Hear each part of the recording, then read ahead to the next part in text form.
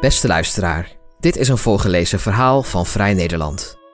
Niet André Rieu of de Amstel Gold Race, maar biodiversiteit is de grote rijkdom van Zuid-Limburg. Een gebied dat ook vanuit Europees perspectief uniek is. Rolf Schuttenhelm maakte daar een ecowandeling met hoogleraar plantecologie Joop Schaminé. Hoofdredacteur Wart Wijndels leest voor.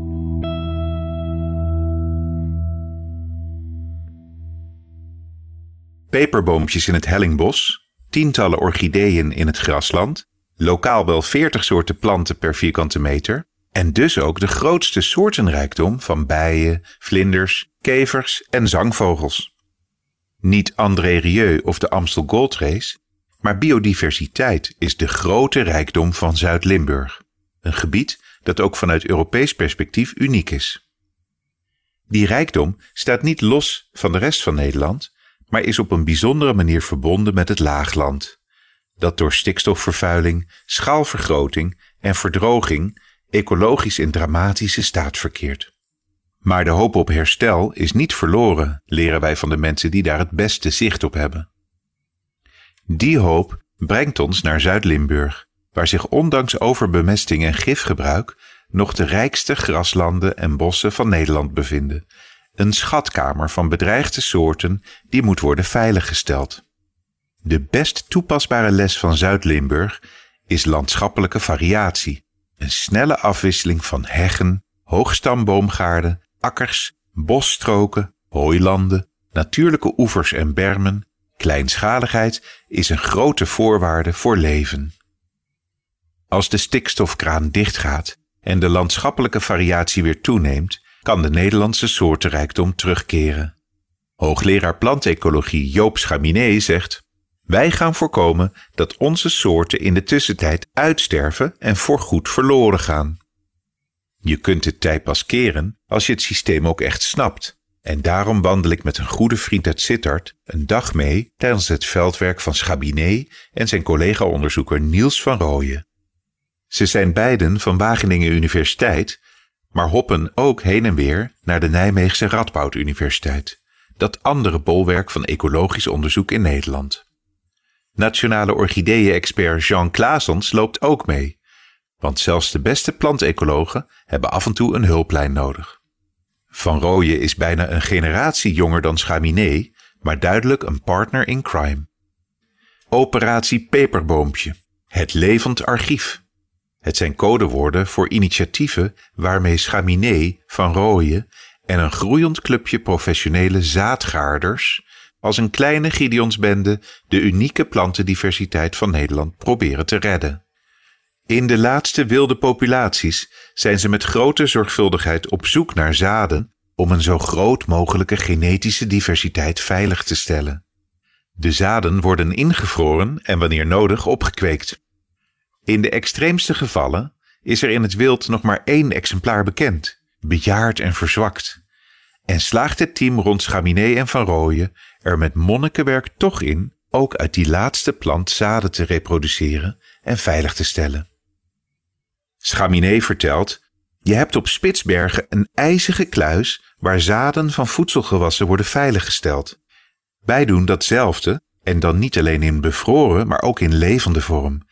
En voor alle bedreigde wilde Nederlandse planten, ongeacht hun nut. Ze kijken daarbij voorbij de horizon van de huidige stikstofcrisis. Het gaat eerst om het behoeden voor uitsterven, maar uiteindelijk, als de overbemestingskraan nu wordt dichtgedraaid en tientallen jaren later het dodelijke stikstofoverschot weer uit bodem en water weg is, om de kans te bieden dat honderden soorten op hun plekjes kunnen terugkeren, soorten die zonder hun interventie vaak met zekerheid voorgoed zouden verdwijnen. Dat veldwerk op zoek naar gezonde bronpopulaties brengt ze letterlijk van Zeeland tot Overijssel en van de Waddeneilanden tot Zuid-Limburg. Maar wel opvallend vaak naar die laatste plek, een bastion met de hoogste resterende plantendiversiteit van Nederland. Daarbij is het belangrijk te beseffen dat planten nauw verweven zijn met het vliegende insectenleven erboven en het nog veel complexere en door stikstof en gif al even bedreigde bodemleven eronder. Zo is de planten redden synoniem voor het redden van de volledige biodiversiteit op land. Chaminé en Van Rooyen kijken vooral naar de kruiden, lage bloeiende soorten. Maar ook de bovengroei is er dramatisch aan toe. Slechts 3% van alle bomen en struiken die in Nederland staan, is nog echt wild, met genetische eigenschappen die horen bij bodem en klimaat. En belangrijker, waar duizenden soorten schimmels, insecten, mossen en ander leven samen mee geëvolueerd zijn en via minutieuze schakeltjes van afhankelijk zijn. In plaats daarvan staan hele bossen vol met exoten als Douglassparren, Amerikaanse eiken of doorgekweekt plantgoed. Kijk om het effect te snappen maar eens goed naar die stamroos, struikhortensia, yucca of magnolia in je tuin. Zelfs niet bedreigde generalisten als honingbijen en aardhommels blijven er vanaf. En meer dan 1000 welbedreigde gespecialiseerde soorten bijen, wespen, kevers en nachtvlinders vliegen of kruipen er hongerig met een boog omheen. Die zijn direct afhankelijk van de aanwezigheid van plantensoorten waar ze duizenden jaren mee hebben samengeleefd. Wij zien geen verschil met planten die we zelf introduceren. Groen is groen, bloemen zijn mooi, maar zij wel. Zo is de oer-Hollandse zwarte populier, afgezien van duinen en uiterwaarden, verbazingwekkend zeldzaam. De eindeloze rijen langs polderwegen zijn net als de lindes langs lindelanen verzinsels van kwekers. De laatste plek waar de oorspronkelijke zomer- en winterlindes naast elkaar staan is in Zuid-Limburg, het Savelsbos op de Maasdalhelling ten oosten van Maastricht. Kweekvarianten missen niet alleen hoogwaardige interacties met andere soorten, maar zijn door een kleinere genenvariatie zelf ook kwetsbaar. Dat probleem doet zich voor bij mijn lievelingsboom, de es. In Zuid-Limburg staan langs de holle wegen nog prachtige oeroude volgroeide exemplaren, powerhouses voor biodiversiteit, waar honderden soorten planten en dieren van mee profiteren. Deze Europese es wordt ernstig bedreigd door globalisering, de komst van een Oost-Aziatische essenschimmel. Japanse essen leven met de schimmel samen en zijn er tegen bestand, maar Europese essen sterven na een jarenlang aftakelingsproces 1 voor 1 af. Als 99% van je essen aanplant is die uiteindelijk van dezelfde kweker komt, is de kans groot dat de genetische variatie van al die bomen te smal is om immuniteit te ontwikkelen tegen de invasieve ziekte. Omgekeerd zou het zomaar kunnen dat er ergens langs zo'n holle weg nog een eeuwenoude wilde es staat die diep verstopt in zijn genetische code een sleutel heeft om de ziekte te weerstaan en daarmee een volledige soort te redden.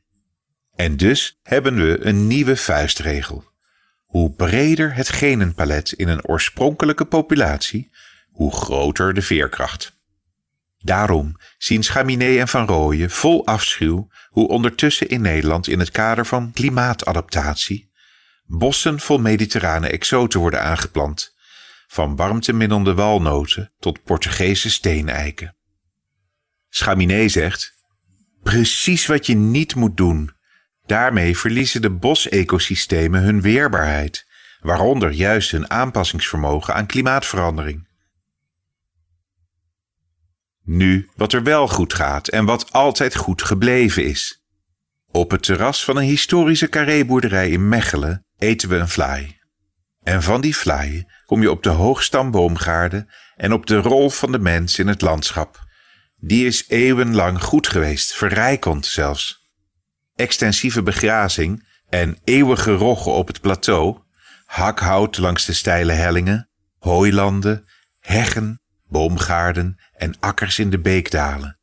Die akkers waren nog een gespreid bed voor akkerbloemen en daarmee, net als de weiden en hooilanden, onderdeel van een volop levend, zoemend en fluitend cultuurlandschap.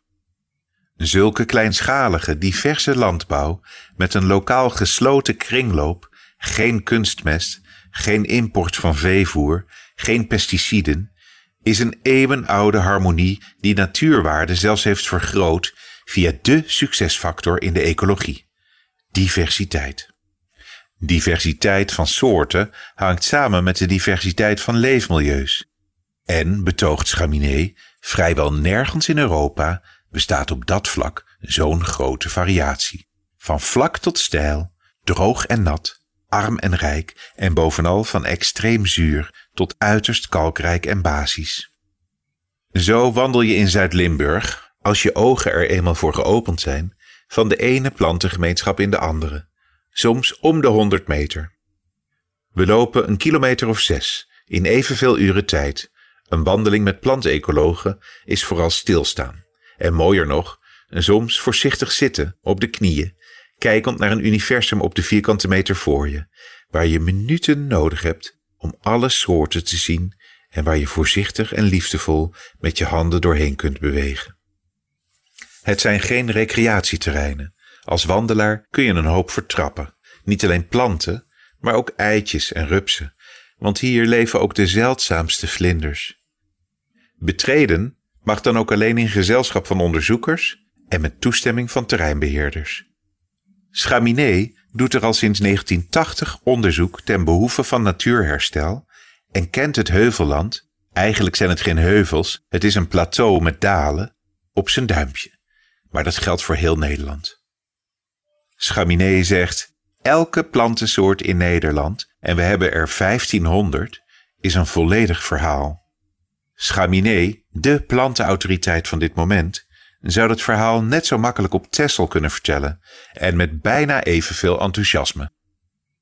Mooi hè, bleef me het meeste bij als zachte maar diep gemeende uitroep. Een intact heischraal grasland of een herstellend kalkgrasland met als voorstadium daarvan even verderop een glanshaver hooiland. Elk graslandtype herbergt eigen plantensoorten en soms zijn dat er wel 40 per vierkante meter. Maar je moet wel zien wat je ziet. En Chaminé kan het nog elke keer zien alsof hij het voor het eerst ontdekt. Zoals ik die dag. Elk bezoek is slechts een momentopname, want elke maand is hier anders. Pinksterbloem, sleutelbloem, streepzaad, akelei, duifkruid, kleine pimpernel, geelhartje, beemdkroon, betonie, agrimonie, grote centaurie, ruigklokje, blauwe knoop, herfststijlloos. Zomaar een greep van wat je kunt zien als je van het vroege voorjaar tot de herfst langs deze velden loopt. Daar mag je zomers, naast verschillende soorten boterbloemen, tientallen soorten orchideeën, margrieten en gras in alle vormen en kleuren bij optellen, in toom gehouden door maar liefst 3 soorten zacht geel bloeiende ratelaars die op graswortels parasiteren en zo een dubbele bijdrage leveren aan de bloemdichtheid. Hier is een wonder geschied, kondigde Chaminé weer een volgend veld aan, een paar bochten verderop, waarna samenwerking met een lokale boer bovenaan de helling en authentiek graslandbeheer, eenmaal per jaar hooien met nabegrazing door mergellandschappen, het bewijs is geleverd dat herstel van de ecologisch meest hoogwaardige graslanden van Nederland daadwerkelijk mogelijk is, en zelfs al op verrassend korte termijn. Wij, die drommen Hollanders, die niet doorhebben dat we op de steile hellingen op onze sportfietsjes en motoren de hazelwormen platrijden, denken dat het Limburgse heuvelland bijzonder is voor Nederland, maar ten opzichte van de rest van Europa juist heel normaal. Die natte, platte pannenkoek met slootjes, knotwilgen en hoogspanningskabels, die wijkt af. Heuveltjes heb je verder overal. Kijk maar als je op vakantie gaat. Die eerste stelling deelt Chaminé van harte, maar de tweede ziet hij anders. Hij zegt, er zijn in Europa maar een paar vergelijkbare gebieden, hier vlak over de grens in België en Duitsland en heel lokaal in Engeland. Verder heb je dit nergens. Het komt door een unieke geologische gesteldheid. Ten eerste ligt Zuid-Limburg in de knik van Hoogland, het Ardennen-Eifelmassief, en Laagland, de delta van de Maas en Rijn, Schelde en Eems, die wij Nederland noemen. Die rivieren liepen een paar miljoen jaar geleden over Zuid-Limburg. Zo zijn niet alleen glaciale windsedimenten als lus, maar ook fluviatiele sedimenten van de Oer-Rijn en de Oermaas, zoals grindbanken, bovenop de bekendere kalksteenpakketten belandt. Kalksteenpakketten die lokaal bovendien uitzonderlijk hoge concentraties vuursteen bevatten. Die optelsom van factoren heeft ertoe geleid dat de bodemgesteldheid over korte afstanden sterk kan variëren en je tijdens een wandeling langs de hellingen om de haverklap in een andere plantengemeenschap kunt belanden. Chaminé vertelt: zo'n snelle afwisseling heb je niet in de Middelgebergte verderop, of in Schotland of op de Spaanse plateaus, gebieden die misschien spectaculairder ogen, maar als je inzoomt toch vrij veel van hetzelfde zijn. Zijn lofzang op Zuid-Limburg voorziet de geboren Limburger Chaminé van een inmiddels ingesleten disclaimer. Het is geen chauvinisme. Chaminé zegt: ik kom uit Midden-Limburg. Zijn liefdevolle verhaal over Limburg is bovendien onderdeel van een grote lofzang op heel Nederland. Elk continent heeft maar een paar grote rivierdelta's en overal worden die, net als in Nederland, druk bewoond en intensief gebruikt voor landbouw en dus zwaar aangetast. Voor de ecologie zijn delta's oorspronkelijk juist de rijkste gebieden en Nederland heeft een aantal zeer unieke ingrediënten.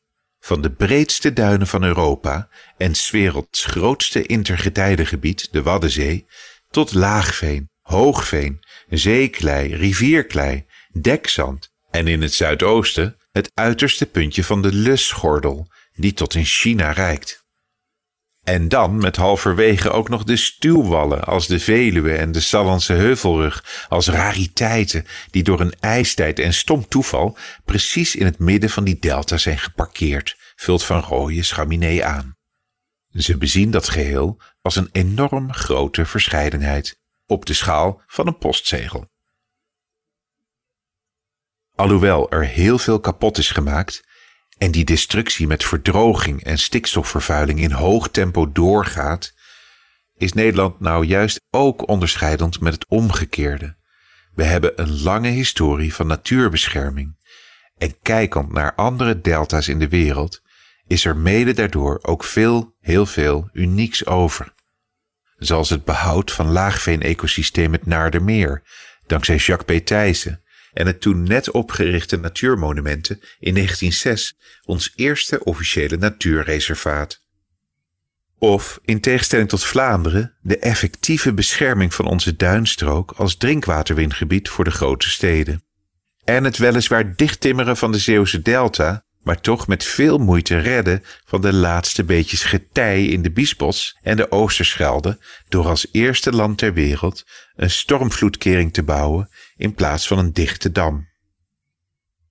De afsluitdijk was een halve eeuw eerder wel een ecologische ramp, maar in die dodelijke dam bouwen we inmiddels 's werelds meest vooruitstrevende vismigratierivier, terwijl Rijkswaterstaat contact zoekt met ecologen en kwekers om van het 32 kilometer lange grasland tussen Den Oever en Conwerderzand een bloemrijk hooiland te maken op basis van ecologisch hoogwaardige, gebiedskenmerkende soorten.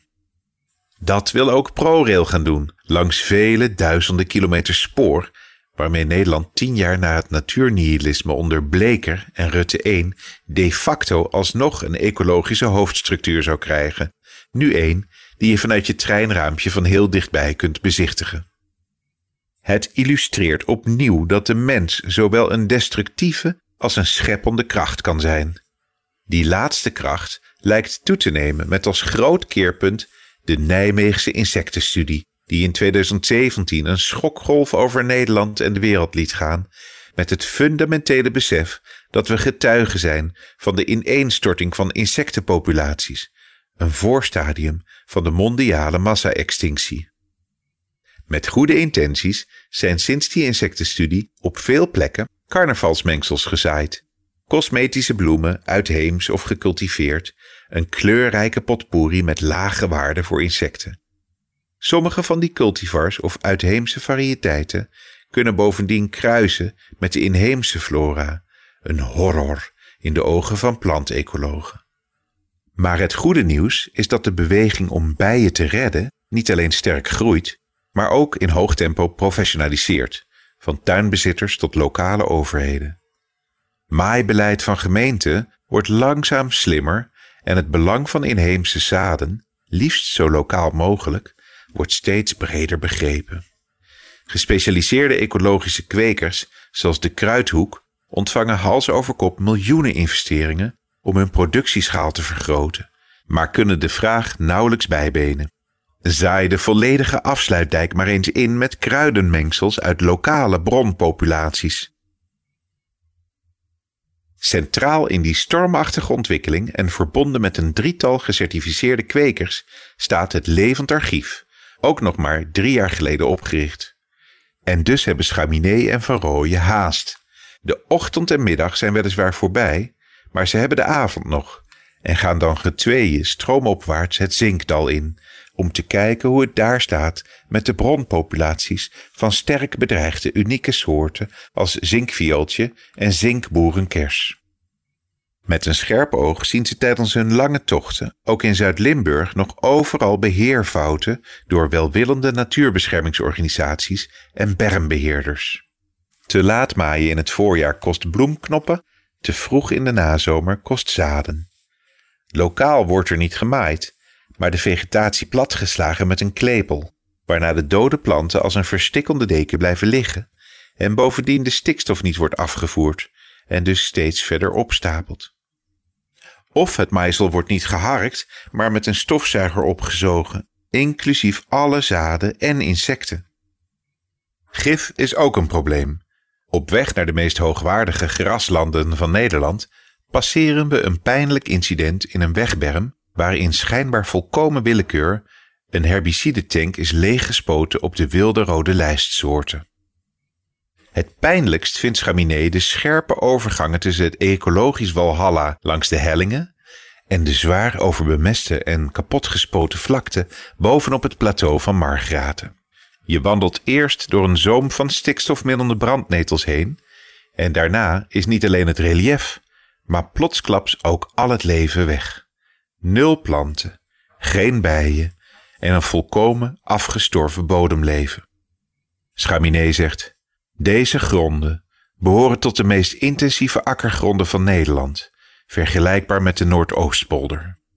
Bij volledige afwezigheid van bodemleven is de jaarlijkse veevoerproductie er alleen nog mogelijk met intensief gebruik van kunstmest. En het gebruik van gif is er zo intens dat er zelfs geen berm bestaat als rand tussen de akkers en de weg. Er groeien letterlijk geen planten. Ook dat is Zuid-Limburg, toch echt een typisch onderdeel van Nederland.